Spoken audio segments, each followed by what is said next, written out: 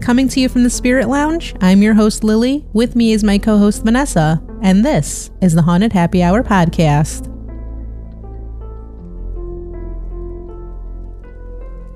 The holidays are supposed to be a time of joy with families and friends coming together to share memorable moments with loved ones. Unfortunately, though, in today's stories, the traumatic events surely left families and all of those involved with horrible memories. These tales are sure to haunt the holiday season. Okay, so before we get into our haunting holiday tales, let's talk about today's featured drink. It's the 3 Mills Gingerbread Mulled Wine. So this one goes really well with today's theme, definitely holiday inspired. And Vanessa, when you mentioned this one, I just thought, oh my gosh, yes, absolute must have. So it says that this 3 Mills is one of the UK's best-selling drink brands, and this specific wine is actually an International Wine and Spirit Competition award winner. So Wow. You picked really well, apparently, with this one. I didn't know that, but wow. Lucky guess, I guess. Right. And then from the bottle itself, it's talking about like the tasting notes of it. And it says that it combines all things festive with this gingerbread mulled wine. It's kind of like a traditional mulled wine, and it has those traditional flavors like the red berries enhanced with warming spices and mouth-watering aromas of freshly baked gingerbread. So you can serve this one warm as well, which I actually didn't think about until we were all setting this up. Right. But that would have been actually nice to kind of like get it all Heat warm. it up. Yeah. A little bit more holiday feeling, holiday vibes. Right. And then I'm sure you get the scents, the smells in the kitchen Right, of all right. of those spices and fruits coming together. So I love like mulled wines just in Yeah. general. Like I know we had actually made one. I mean, I'm not going to say from scratch. I mean, clearly we're not making wine from scratch. No. But like the whole like adding in all the flavors, Right. like the fruits and spices with the wine and warming it up. That was fun. That was nice. fun. Yeah, we made that like a few holidays past. I want to say we did that in a crock pot, didn't we? Yeah, I think so. I think we did, but it smelled really good. Yeah. It tasted so good. And I like doing it that way too, because I feel like you can have kind of just the wine brewing. Yeah. And you can just keep going back for Right. more and more. Like clearly you pretty much finished like this whole bottle. I haven't even tried it yet because I'm trying to like give my first impressions. Clearly you didn't care about that. So unfortunately, I only bought one bottle. I don't know what I was thinking. I don't know why you only got one. I'm not sure, but the bottle is already half empty here. It's like we don't want more than one bottle of fun wine. Exactly. Clearly. But gingerbread, I mean, if you like gingerbread alone, this is right up your alley. Well, pause because I haven't even tried it yet. So You're kind of behind. okay. So here's my official taste. Your official thoughts. Cheers. Oh, that's good. That's really good. It really does taste like holiday. It really does. Whatever that tastes like, Right. it tastes like holiday. So my thing is that I'm usually kind of iffy when it comes to dark wines, only because I don't like that burning sensation, which I Right. know a lot of people don't either. But Right. this one is actually really smooth, light, It is, and you don't even have that burning feeling. It's like it's very fruity. You can really taste that. What did they say it was? Red berries. I can really taste that. Right. I have to drink some more. I have to go for another. I know this one, you can't, once you drink it, you really can't stop. Like it's one of those that just, you don't realize that you're finishing the bottle until you look at it. It is actually really smooth, like you said. Though I feel like it's dangerous because I feel like it's almost like juice. I know It's so good. Yeah. This is good. So what's your rating then?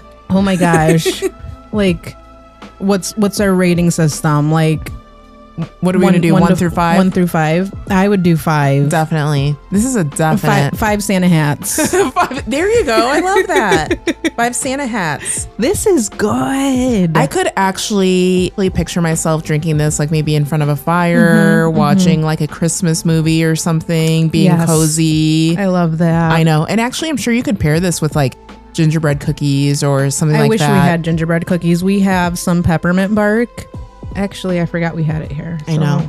But that's actually good too. You're kind of just pairing all the holiday fun into one, really. Yeah, that's good. It's actually really good. Really good. Yeah, I've been kind of sampling that already. Wait, so what's your rating? I give it 5 Santa hats as well. 5 Santa hats. Yeah. This is a definite. I think this is one that you could definitely bring to a holiday gathering.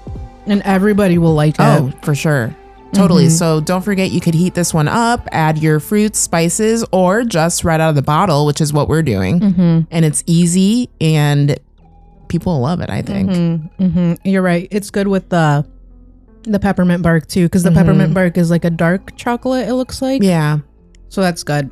This is really good. Yeah, I'm loving this one. I love this. We're going to definitely have to get more. For sure a favorite of mine.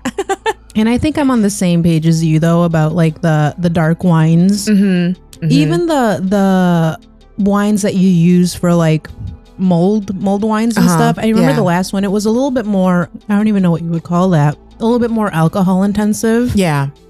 And so you could really tell. This one you can't. Right. So I don't know if that's good or bad, but it depends on the way you look at it. So definite A+. Love the drink. And I feel like it's a good drink, a good way to pretty much be the last one of the season. Yeah. Quite honestly. Totally. Good note to leave it on. Going out with a bang. Yeah.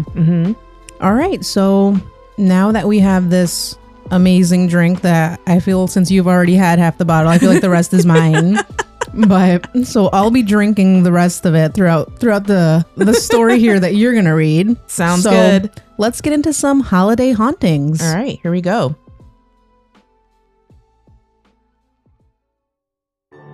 We take you now to life in Chicago in 1903. Chicagoans were very optimistic about where their city was headed. They were getting over the city's big fire and trying to move on. They were also still on a high from hosting the Columbian Exposition in grand style in 1893. This was a time when Chicagoans considered themselves a rival to New York City in many ways, including in the arts. Located at 2428 West Randolph Street, the Iroquois Theater was a marvel to modern construction. Designed by Benjamin Marshall in a Renaissance style, it was highly luxurious and had been deemed fireproof upon its opening in 1903. This was similar to what they said about the Titanic being unsinkable. It was almost like foreshadowing of the theater's unfortunate future. While the city inspector raved about the construction, others were much more skeptical, but construction was rushed. Officials were bribed to ensure the Iroquois Theater was open for the holidays. Writer for Fireproof magazine, William Clemender, reported the excessive amounts of wood trim in the construction, no fire alarms, and the complete lack of a sprinkler system made the Iroquois Theater more of a tinderbox than absolutely fireproof.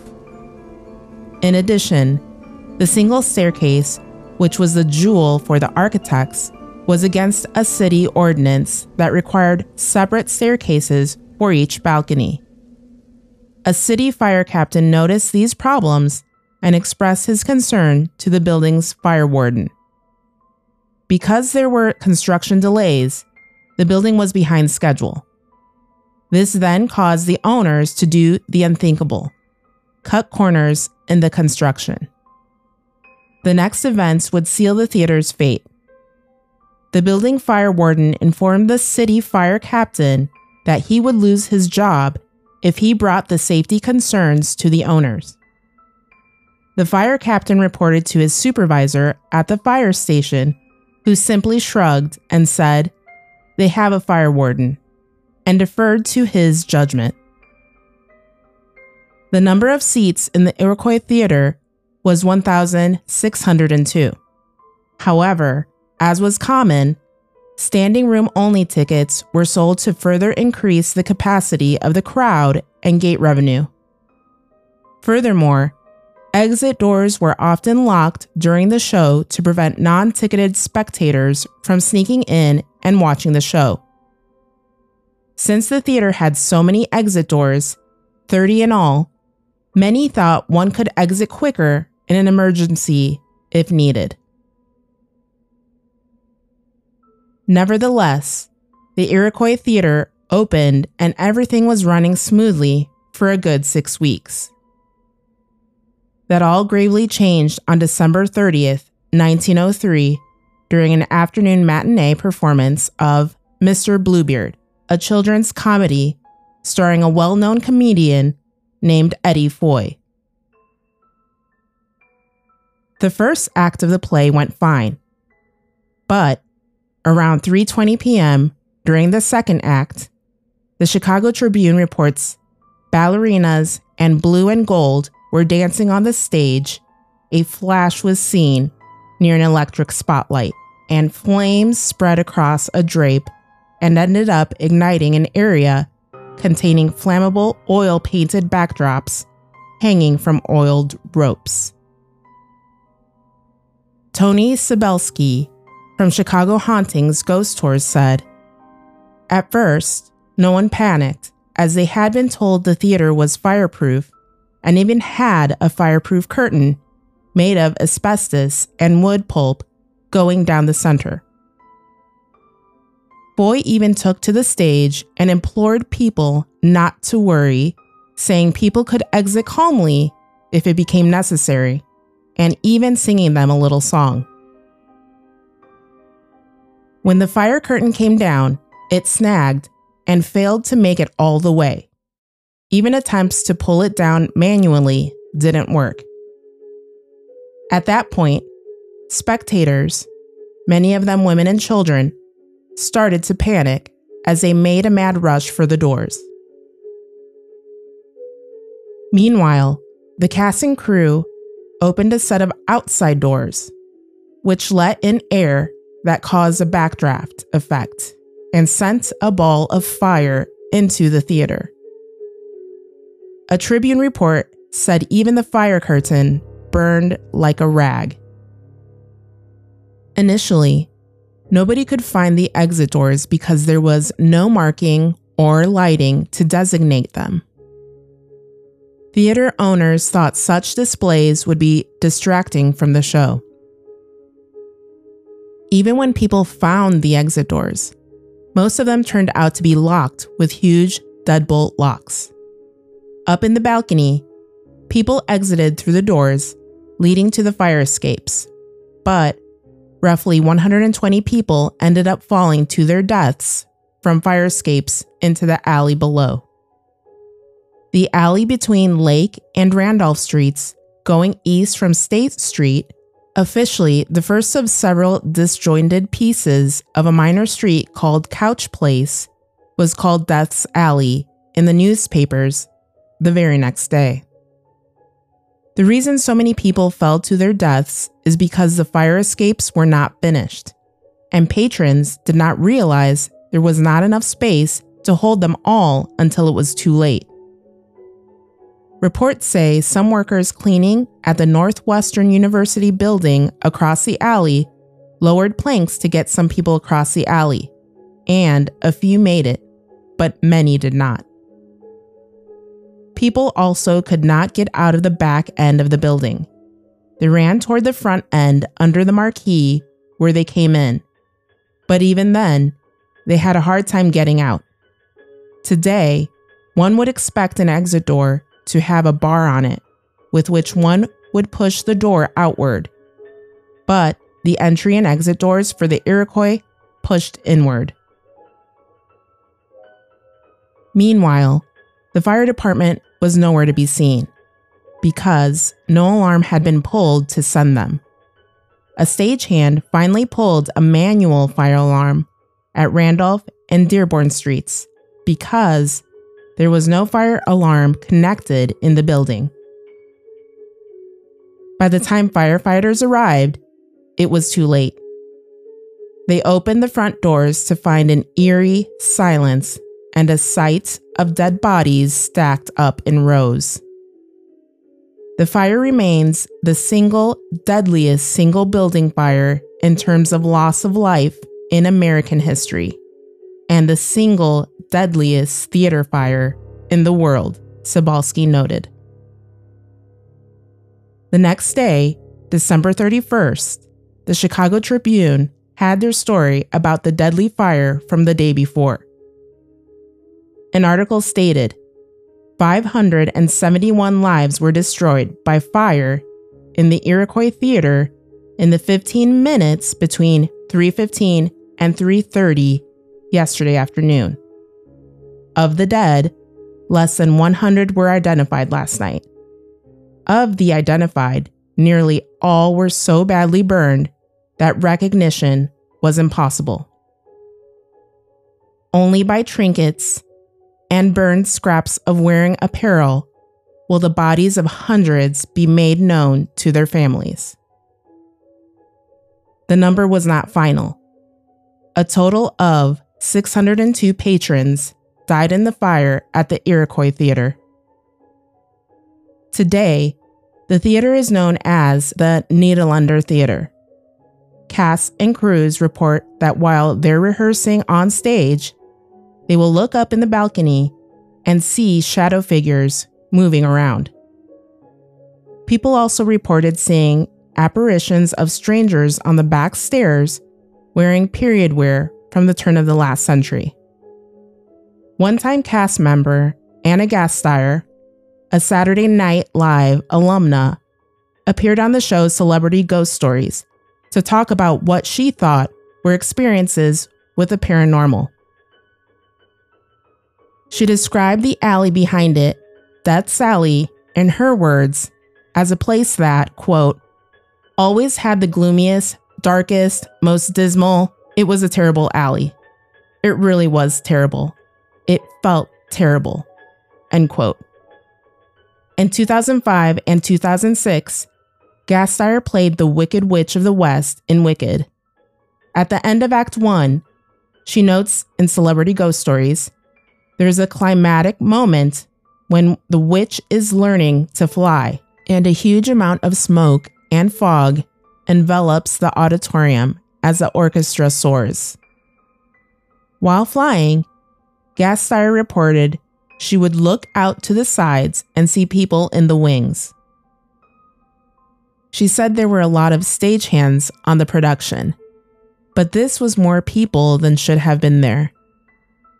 But then once she landed, there wouldn't be anybody there.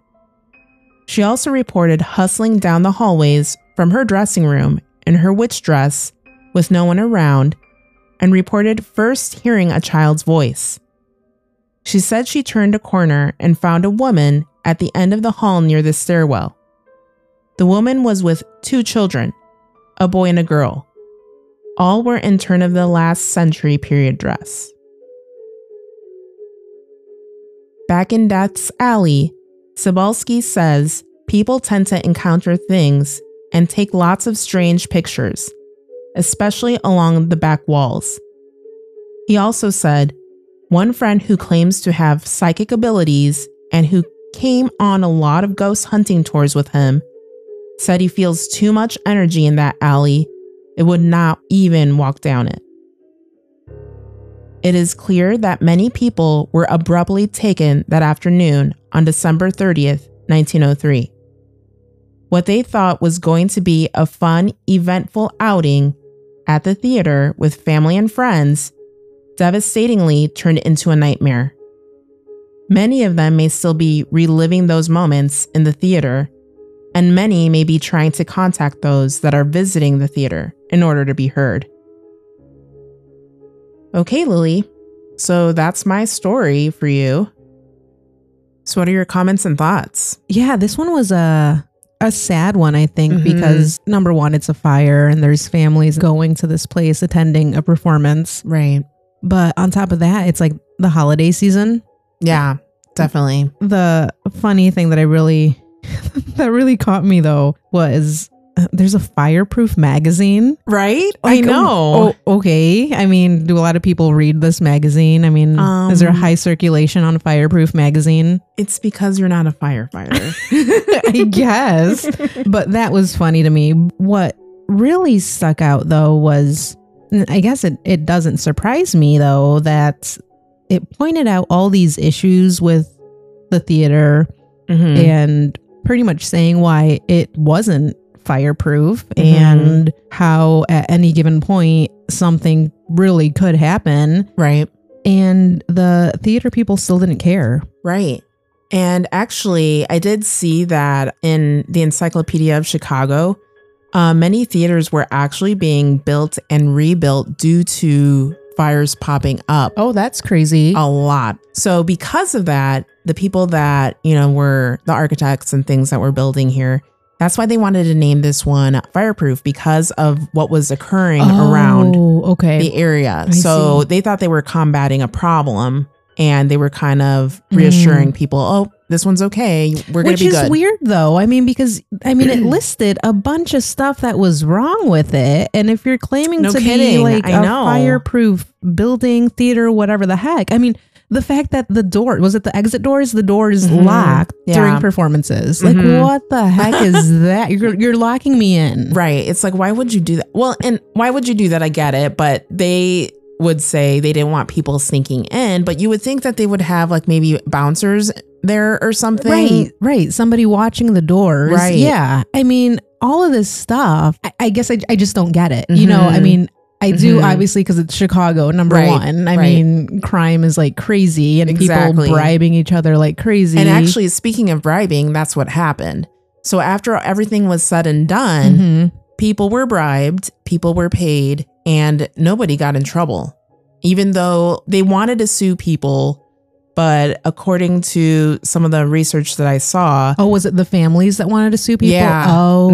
And so the, big wigs, the big people got to, like judges and cops and things like that ahead of time. Okay. And so they bribed them. They paid them off in order to get the families and things out of their hair. Yeah. So nobody really got blamed for what had happened. Figures. Yeah. I mean, I'm not surprised. The funny thing is, the only person that did get blamed was a guy that was pickpocketing a lot of the dead bodies. Oh my gosh. They actually caught him and they took him to jail. Good.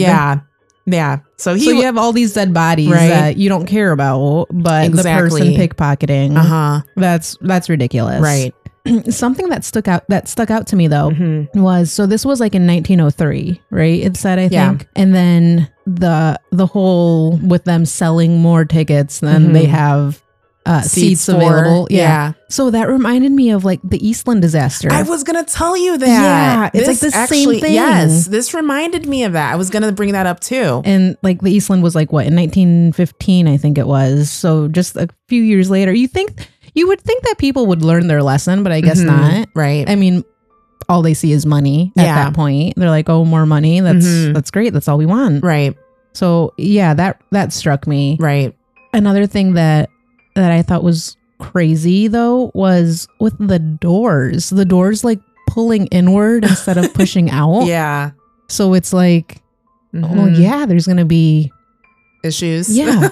And people like stuck because I mean, you can imagine like these crowds of people just trying to get outside this door and everything is pushing. Yeah. Everything's chaotic. And you can't open the door because I'm sure people are being pushed against these doors. Yeah. I mean, I just think of like Black Friday shopping. Oh, yeah. That's good example. That's exactly what happens. I mean, seriously though. Right. I mean, the fact that it said that it was the deadliest single theater fire in the world. That's surprising and sad at the same time, just because it's something that could have, I guess in my eyes, could have been avoided. Right.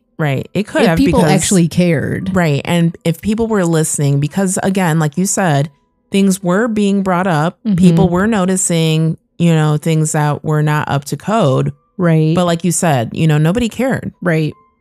And so that whole the Death Alley thing. Mm-hmm. Oh yeah, don't you have a story on Death Alley? By the way, cool. Yes, I thought you said you went and visited. Didn't you? I did. So me and 2 other people, we actually took a tour, like a haunted tour there in Chicago, and this was actually one of the stops on the tour. Okay. And it was cool because we get to this one and they stopped us like right in the alley. Oh, and so everybody like came off the bus and was walking around the alley. That's cool. And it was cool because the tour guide, he was telling us the story as we're standing there in the alley. So you can get like those spooky vibes. Right. And so we actually, myself and somebody else actually have a picture taken together in this alley. Oh, cool.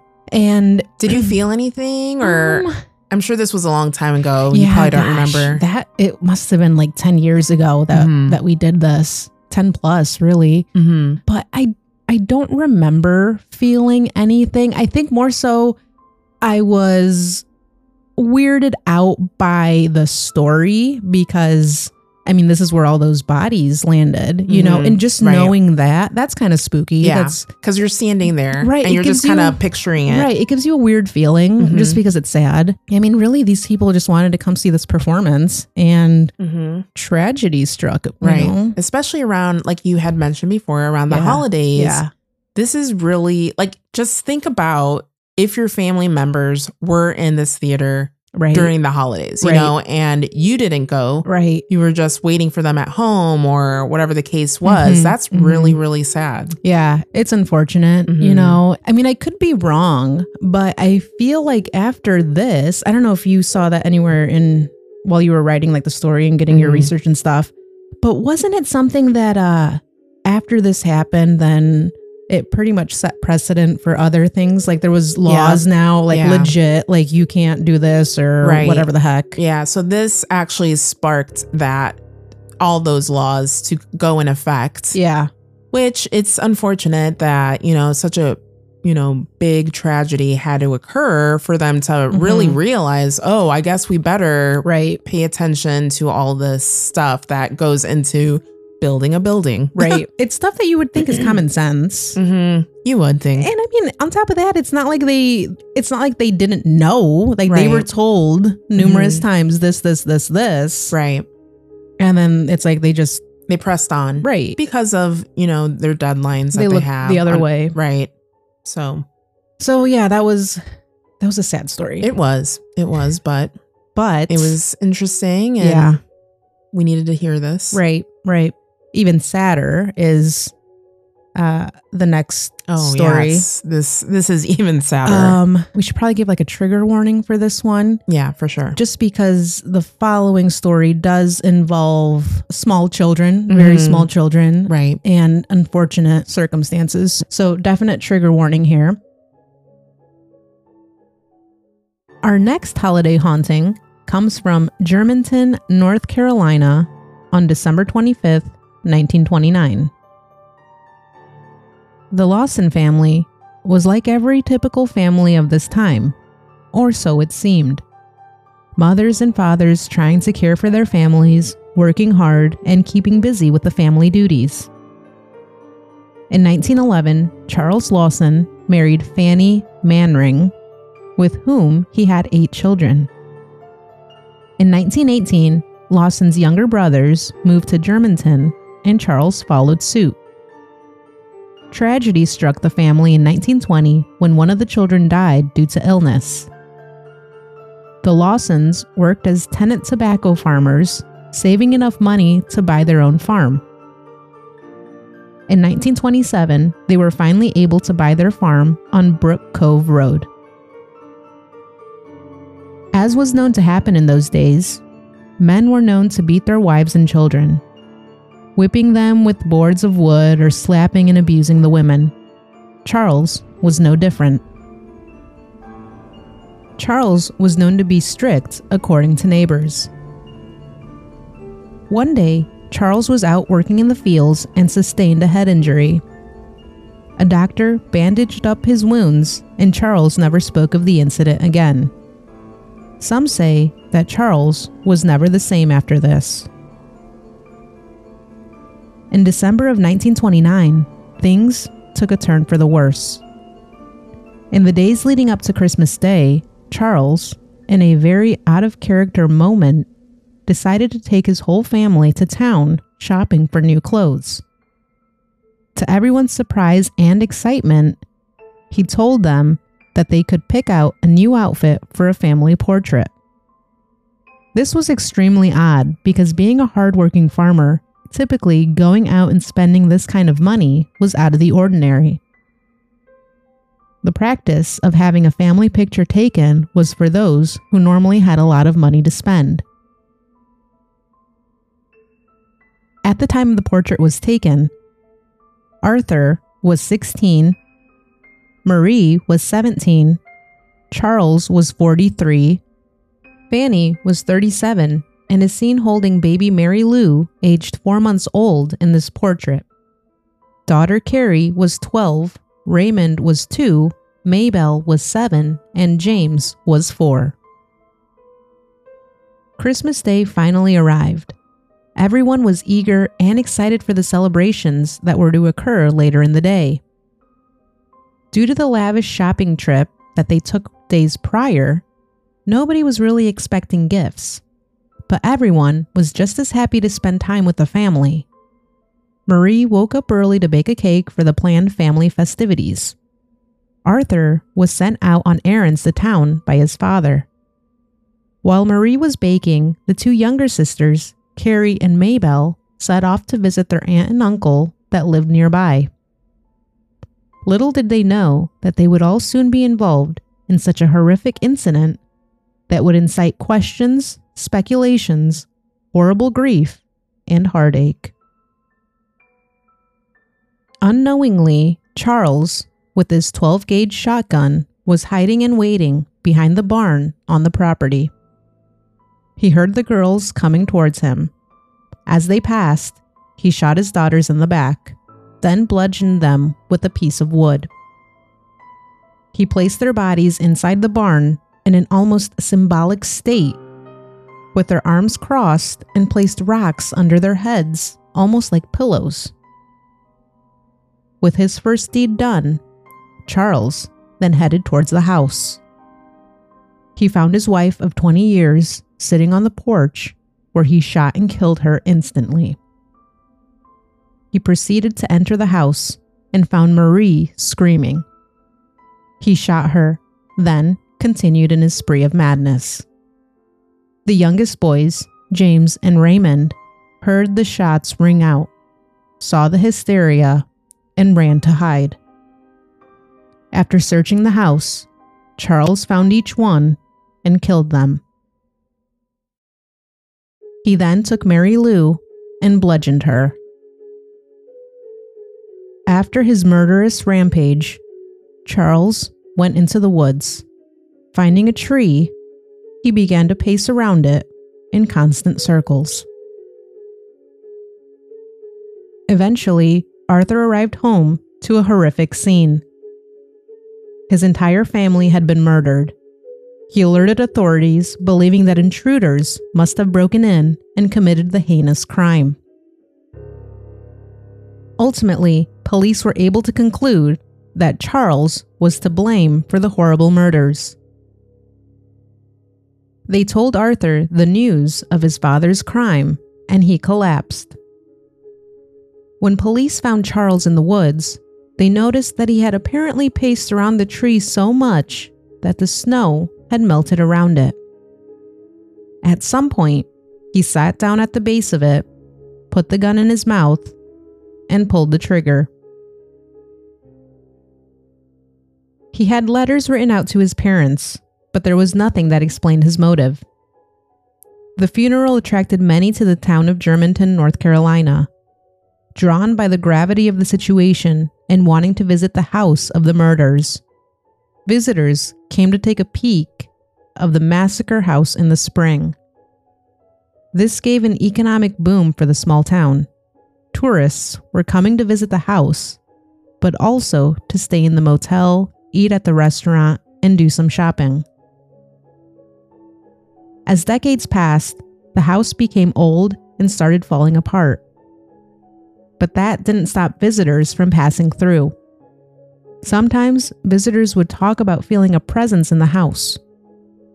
In 1980, the house was demolished and replaced with an open, cultivated field. Of course, that didn't mean that ghostly activity had stopped. The home that once belonged to the Lawsons' closest neighbors is now a bed and breakfast. The owners have reported seeing a little boy and girl appearing from time to time. After this going on for some time, the owners decided to do some research of their own. After reaching out to a local historian, they discovered who the children were after seeing the Lawson family photo. No one will ever know the truth behind what happened on this Christmas Day years ago. It's evident, though, that the spirits aren't at rest and perhaps want to know why such a tragic event happened, taking the lives of an entire family. So, Vanessa, that was our last story. Have you ever heard of this one? No, I have not. Have you heard of this one? Before that, no. It's Yikes. it's super crazy. Wow. Like, Yeah. and I'm just gonna say, there's a lot of more graphic detail that we didn't put into it just because. I mean, it's super sad. I mean, talking about such little kids, Right. I mean, geez. And the fact that their own dad did this stuff, that's what baffles me. Yeah. That is so horrible. But I guess my question throughout the whole thing, it's like, why did he do it? And what pushed him to go that far? Right. To the entire family. I Why know. would he do that? I That's know. my whole question. But I noticed that there in the story that he had like trauma to his head. Yeah. So I didn't know, we don't know why, or how, but so we did see that a lot of people speculate that could be the reason why, maybe he went on a rampage, maybe something triggered.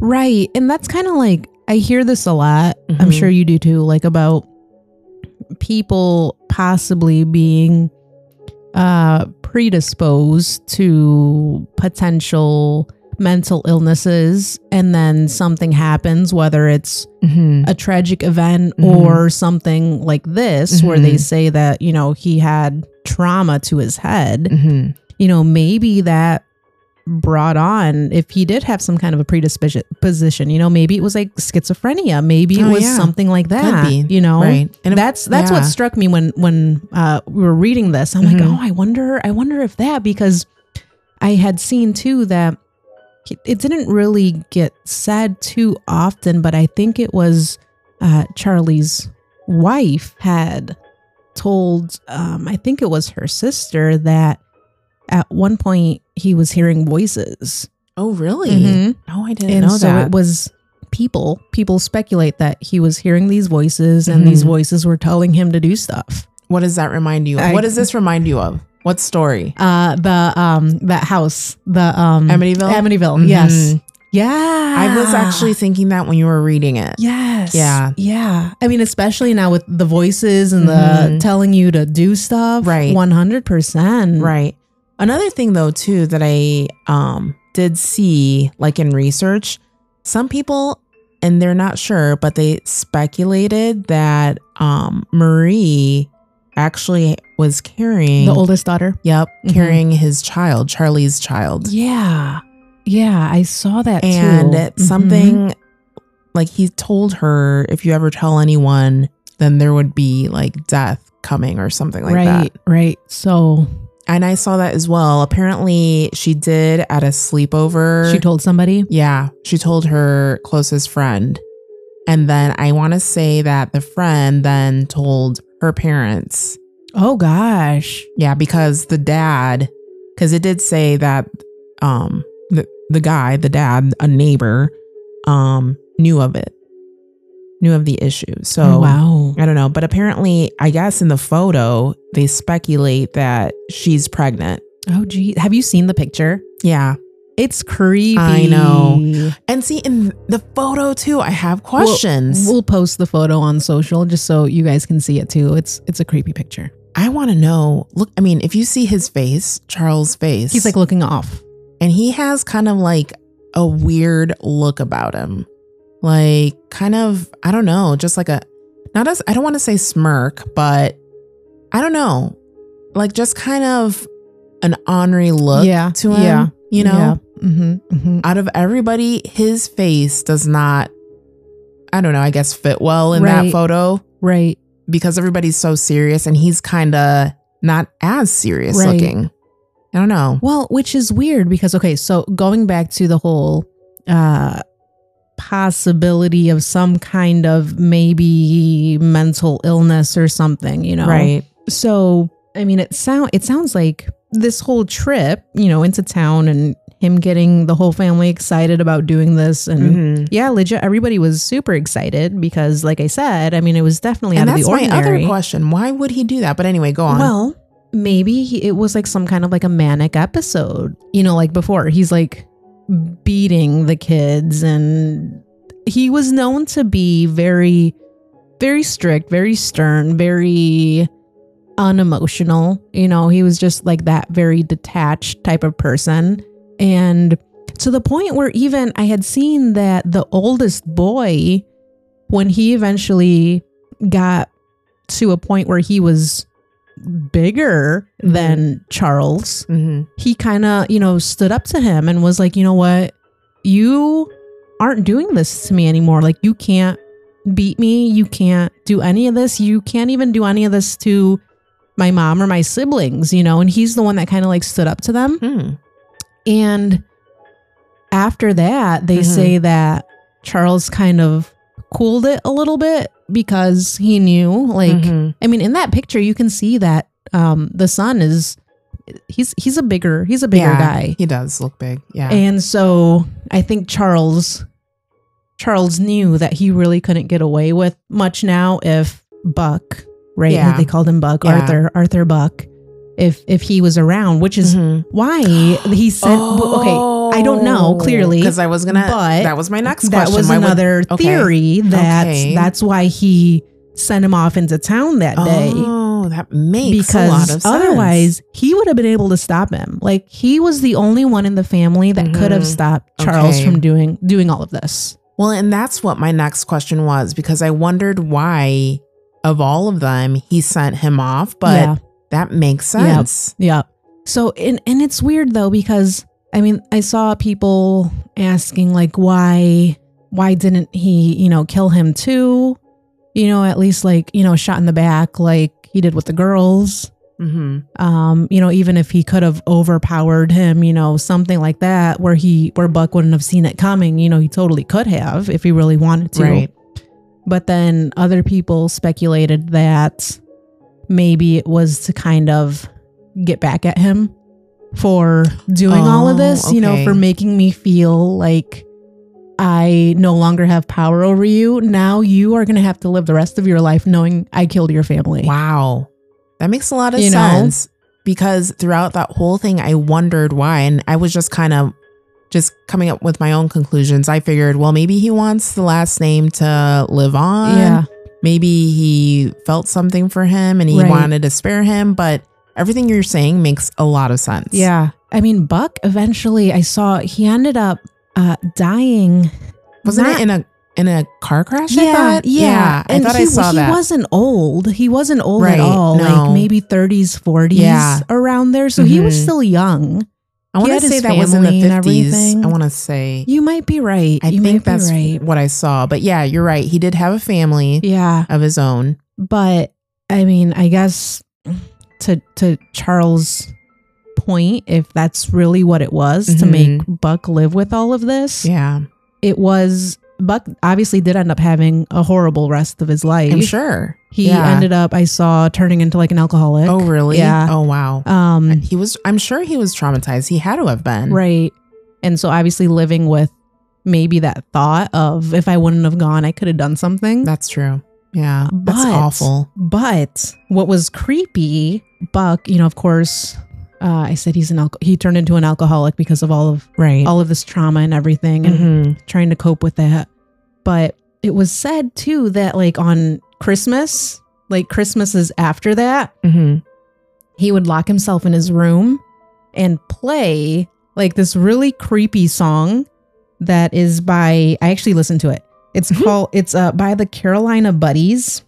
And I have to look up what it's called because hold on. The Carolina Buddies. The Carolina Buddies. And the song is called The Murder of the Lawson Family. It was recorded in, I think it was in 1930. Okay. I think I did see something about a song, but I really didn't pay much attention to it. It's like a super, I don't know if it was 1930. I could be making that up. But it is. It's 1930. I just saw it. Okay. So 1930, Carolina Buddies, The Murder of the Lawson Family.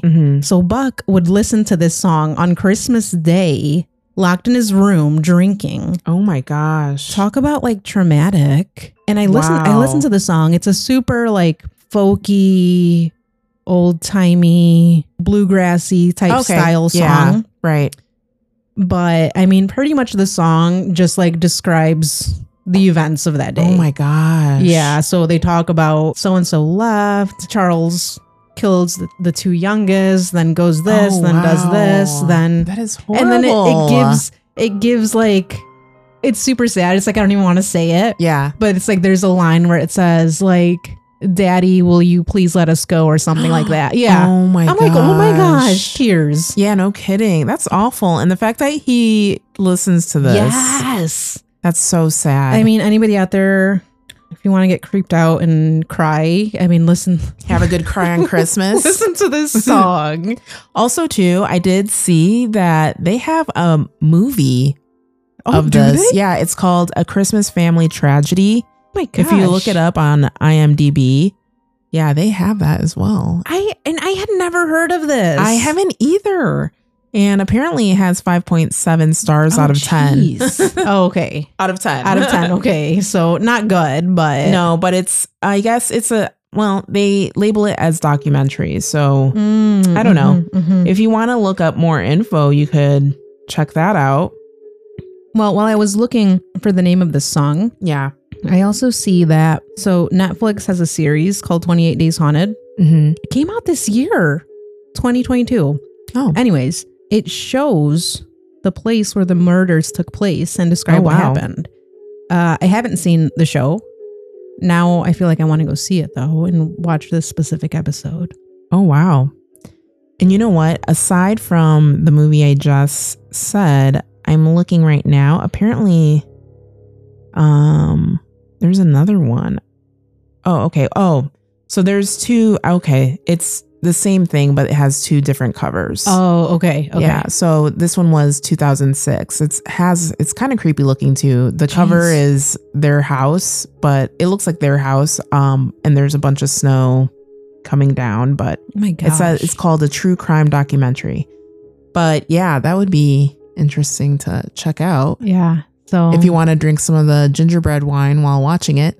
Let me just say, so I'm feeling it. Like this, this wine, it really sneaks up on you. It really gets. It's good, and I don't even know how I've gotten this far in the episode. I feel like I'm slurring. Really now. gets you where it counts. Yeah, and like you said before, like you wouldn't even realize it until it's too late. It's too late for me. Until you're messing up this whole story. I have been slurring a little bit more, so we've had to edit out a lot. I apparently can't read when I'm drinking wine, so oh, too good. So but yeah. It just goes to show this is a good wine. Great wine. A great wine that sneaks up on you and you just can't stop drinking. Just be careful. But this was a good story though. I never heard of it, so. And it's just this. like, I mean, being a parent, it's so freaking sad. Like even right now, I want to cry. I'm like, oh my God, just thinking about like the little ones, the little babies. Right. It's like, oh.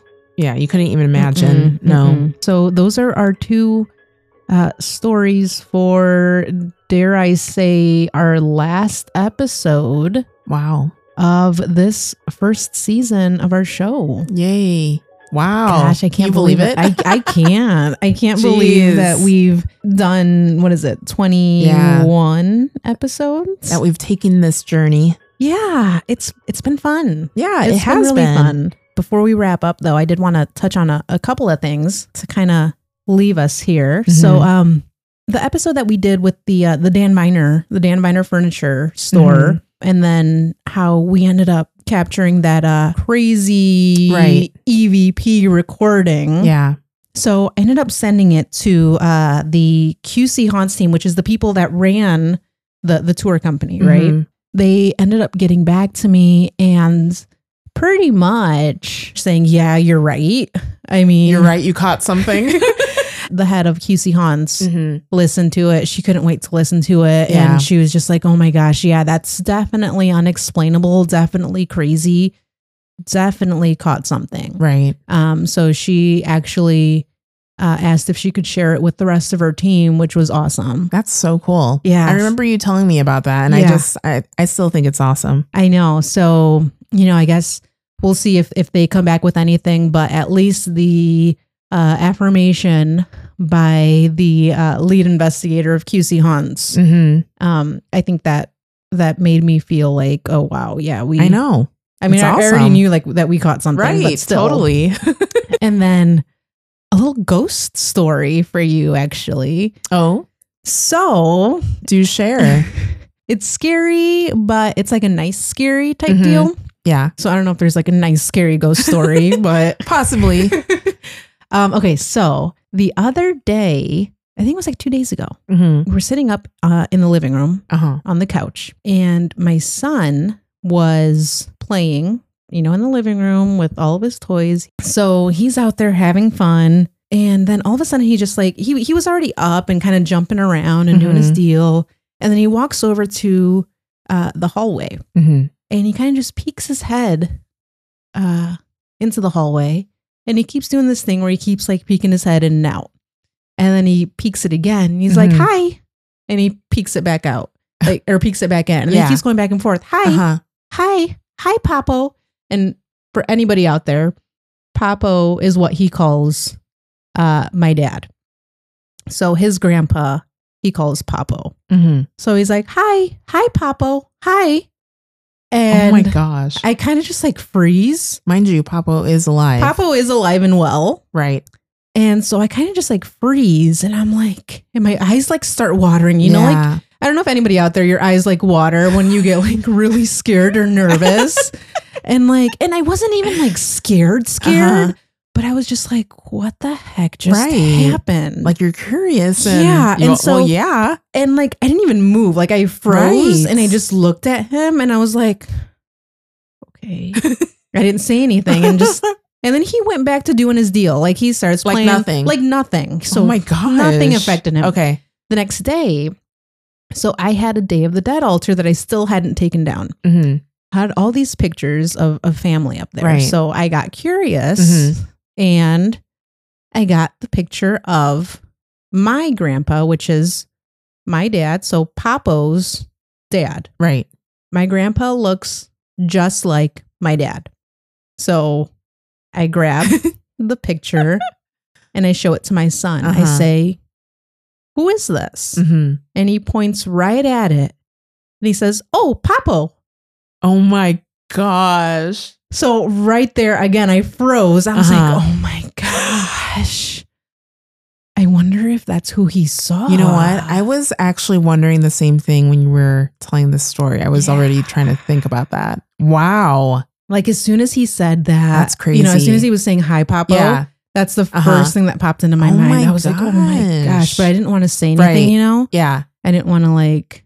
Well, kids do see things. And that's exactly what I thought. I'm Yeah. like, you know what? You never know. Like they always say that kids are like more open. Right. Because they're so innocent and more willing to like, accept that stuff. They Right. don't know any better. No. And of course, that's why he wouldn't be afraid because he doesn't Right. even know. Right. He just sees something. Oh, Right. hi. Yeah. Hi. You look like Papo. I think you're Papo. Right. Hi, Papo.